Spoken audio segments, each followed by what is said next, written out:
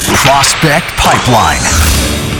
Hello, everyone, and welcome to our post-draft edition of Prospect Pipeline. Brian Smith and Bill Meltzer here with you on the Flyers Broadcast Network as we wrap up the 2020 NHL entry draft. All in the books now. We don't have any definitive stats, but by all accounts, it was the longest draft in NHL history as the day two portion of it, which normally takes about 3.5 hours, I think took a full 8 or very close to it, wrapped up just before 7:30 p.m. The virtual format took a little bit longer than the format where everybody is in one place in one city at one NHL arena. So other than that, though, everything went very, very smoothly, I think, over the course of the draft in terms of operating it. And as for the Flyers, they come away with 5 picks, a much smaller crop than what they've had in the past couple of years, but those 5 picks were pretty high quality. And Bill, I know we talked a lot yesterday about the Flyers' first-round pick, Tyson Foerster. They added 4 more players today, did some moving around to swap some picks to move into parts of the draft that they weren't previously. They did not have a third-round pick because of the Justin Braun trade a year ago, and they were able to package some of their picks to move up. So they end up with only 5 picks as opposed to, the 7 that you would normally get, but they were able to move up into some higher spots with those 5 picks. So I guess to start, give us your overall thoughts on today. If you had to give it a bird's eye view of the Flyers' second day of the draft. Well, the Flyers added, as you said, they moved up a couple of times. In the second round, Emil Andre was a player who some people had pretty early in the second round. Very highly skilled offensive defenseman. One of the interesting things is with him is that over the course of the last 7-8 months, and over the course of the last year, one of the knocks at him and probably why he was available where he was is that he's small and he had knocks in his skating. But he has trimmed his body fat percentage from 15% down to 10%, and that has significantly helped with skating. So, that's already not nearly concerned it was before. He's moving really, really well. There's never a doubt about his offensive vision. Has a tremendous shot, makes a lot of plays. He's a defenseman in the same kind of a stylistic mode as a Torrey Krug, and the same kind of same kind of a competitiveness mode as the Kimmo Timonen. And I'm not going to say he's going to have a career like either of those guys just because there's no guarantees at this stage of the game. But that's, for a second-round pick with a kind of high upside that he has and a potential power play quarterback too, that's a real nice pick there. And as you go through the different picks, the Flyers took a lot of guys who have been captains on their teams or alternate captains on their teams, all really highly competitive hockey players, guys who play with a lot of energy, a lot of motor. And what Chuck Fletcher said after the draft is, those guys who really, really love to play the game tend to work harder at their game, because it doesn't feel like work to them. And they want to get better. Right. They're driven to get better. And you could go pick by pick by pick by pick. And that is, different styles, different sizes, different positions. But that's one thing that runs common through every single one of those guys. They're all highly competitive players who are driven to get better. Some of the movement came in the form of the Flyers' third pick in the draft, the fourth round. But the Flyers were originally slated to pick, in the bottom third of the fourth round because that's where their pick location was based on their finish in the playoffs. But they were able to package their own fourth and their own fifth pick to move up to the first pick of the third round. And that's where they picked up Zayde Wisdom. This is a very intriguing selection here from a number of standpoints, not only because of what he can do on the ice, but he was the E.J. McGuire Award winner, actually the second winner of that award that the Flyers have selected. Travis Konecny also won it in its first year back in 2015, and a really good story with this kid. It is. He came from a tough background.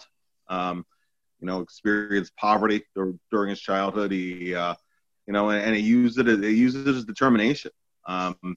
He's a player who, inevitably gets compared to Wayne Simmons, not just because he And that's because he knows Wayne and because he idolized Wayne, because he plays a lot like Wayne, So it's a very straightforward game, very physical, never stops working, never gives up on a play. Another guy with leadership potential. Simmons was a perfect complementary player. You put him with a skill guy, he'll go in, he'll dig the pucks out, but he'll also crash the net, and he can also finish in close to the net. That is the kind of player, potentially that Wisdom is. Again, there's never any guarantees. Different body type than Wayne Simmons. Wayne is very tall and lanky, as we all know, and Justice is built like a fire hydrant kind of player, very low center of gravity. But the style of play, he's going to be a fan favorite in Philadelphia if he makes it up to the NHL level. And I don't, knowing where he came from as a player and where he is now and where he can get to, I wouldn't bet against him. So the Flyers, again, moved out of the fifth round with that pick to get up into the fourth round, but then they were able to get back into the fifth round. They actually had a pair of seventh-round picks. We've been joking about it all week. The four-year tradition of swapping picks with the Montreal Canadiens finally came to an end, and they were able to use the extra pick that they got in that deal a year ago to swap places with the Nashville Predators. Jumped up into the fifth round where they picked up Elliot Desnoyers, I believe is how you pronounce it. Unless you have a different one than I have, I honestly have no idea. I just kind of came up with that. But he comes out of Moncton of the Quebec Major Junior Hockey League, actually playing there for Halifax now after an off-season trade, but played for Moncton last year. And, a guy that, the Flyer scouts in Quebec really liked and were really pushing for. Yeah, he's playing a much bigger role on his team now than he was, in Moncton, which was a tremendous team a year ago. Hardworking two-way player, kind of a no-frills guy, but he skates well. He's driven to continue even working on his skating. I think he has some maybe long-term some penalty killing upside. He's a very conscientious defensive player. Probably more of a bottom six guy, but that was a guy who you look at in some draft rankings, he was around the number 75 spot. And, I think there's some ability, for some offensive contributions too. Hasn't gotten a lot of chance in his career so far to do that, but he has at least some potential to be a guy who can contribute in that way too. But that's a guy who, understands whatever role you assign him, he'll play. And he's been effective so far. He's off to a good start this season with this new team as well. And then the final pick for the Flyers this year comes in the sixth round, and a lot of talk going into the first round about Ridly Greig and would he be there when the Flyers picked and would they pick him. He was there when the Flyers picked. They chose to go in a different direction, and then Ridly went about 5 picks later to the Ottawa Senators. But the Flyers' sixth-round pick is a guy by the name of Connor McLennan, who Chuck Fletcher and Brent Flahr said they had a little bit of an inside scoop on because he's really good friends with Ridly Greig. So they were able to kind of get the lowdown on him, I'm sure, but through both Ridly and Mark Greig, of course, his father. So they had a chance to kind of get to know this guy maybe a little bit better than some other teams did. Got a bit of a tip, I think, is what they said on him from the head coach out in Winnipeg. I was unaware that Kootenay had moved to Winnipeg, but hey, we'll do that. And it was, again, one of those picks, I think, that the Flyers kind of saw an opportunity to get him in the sixth round well in advance of when they actually did. Yeah, I mean, he's an intriguing player. He's a very small player, about 5'8". His goal this season is to play at 170. He was 164 last season. He's gotten, he's put on. That's my goal too, is to play this season at 170. I ain't getting there. Sorry. He's been a prolific scorer at every level. Just by just as a frame of reference, when he was playing for Canada at the under-17 level. Internationally, they had a 5-game tournament, and he had 8 goals in the 5 games. Only other guy who's done that in that tournament was Cole Caulfield. So, tremendous goal scorer, loves to shoot the puck. He's a guy who this year he's wearing an A for Winnipeg. His coach is James Patrick, who, of course, played in the National Hockey League, and he's Nolan Patrick's uncle. So there's another, kind of Flyers tie-in with him as well. He last season we had a collarbone injury that kind of took a big bite out of the season, and then this past year was, of course, the COVID season. So it this guy's already averaging over a point a game in his that level. He's been a tremendous scorer at every level. There is no question that he can score goals. But when a player is that small, is he going to score enough consistently to make it as a pro? And is he going to work on some of those other things? I mean, he's very, very, very small. He's not, he's not as advanced like as a guy as last year's Bobby Brink, for example, who's another very small player.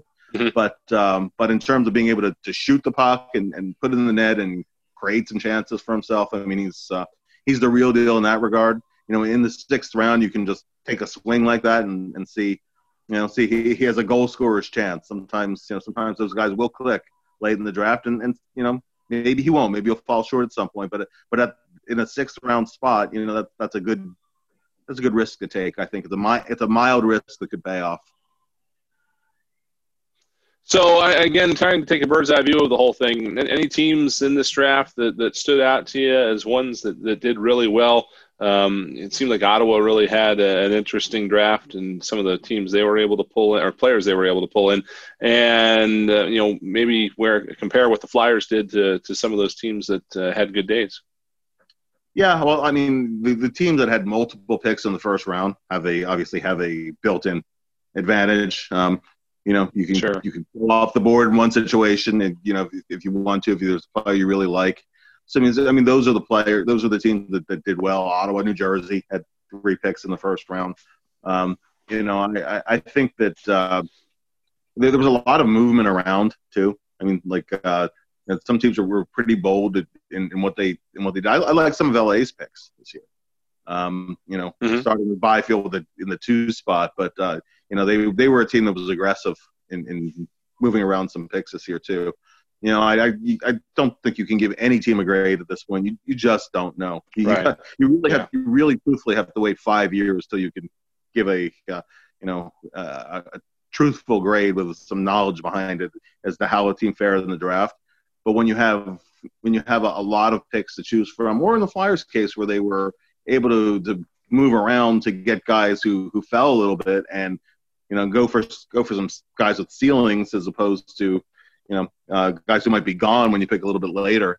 One thing that was interesting to me this year was the Flyers in a lot of recent drafts have drafted pretty heavily in collegiate players or national team development players, or they're headed for the college ranks. This year was a very the Flyers did pick the Swedish defenseman, but it was a very Canadian junior heavy draft, and was reflective of what the draft would bear this year anyway, because this was a better year for the CHL, a better year for the Ontario Hockey League, certainly than some of the recent drafts that have been. Flyers took at least one player from all of the 3 CHL leagues, and it had been a while since they'd have at least one from all 3 leagues in their draft. It used to be automatic; you get guys from all 3. So, it was kind of in some ways, in that way, it was a little bit, a reminiscent of some past drafts. First round in general was very Canadian heavy this year.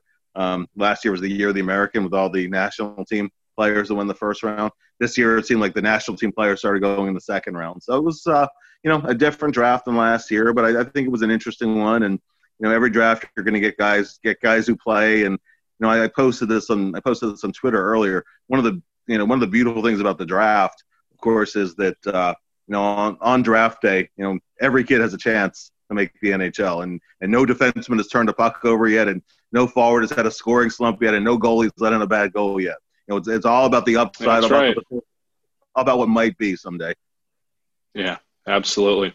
Well, it's been fun here over the last couple of days covering this draft on PhiladelphiaFlyers.com, Flyers Radio 24/7, and the rest of the Flyers broadcast network. So now the Flyers will turn their attention to free agency, which is right now as we record this, and just over 24 hours away, and right under 24 hours away as you're probably listening to it. It starts on Friday at noon.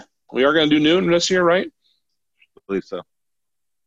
Okay, so they're going to do Friday at noon, and it's going to be very interesting to see what the Flyers do. They have a couple of needs. They now need, could very well use a veteran defenseman. Need might be an interesting way to phrase that, but we'll see what they do about the retirement of Matt Niskanen and trying to find a guy that can put the puck in the net, see if anything comes to fruition with all this Patrick Laine chatter. We'll see how things go. But Bill, get some rest between now and then. I know you've been churning things out, and we'll catch you up with you this weekend. Yep, sounds good, Brian. Thank you. All right. Thanks, everybody, for joining us on this draft recap edition of Prospect Pipeline. We will talk to you down the road here on the Flyers Broadcast Network. The preceding program is an original production of the Flyers Broadcast Network. You can find this and other programs available on demand at FlyersBroadcastNetwork.com.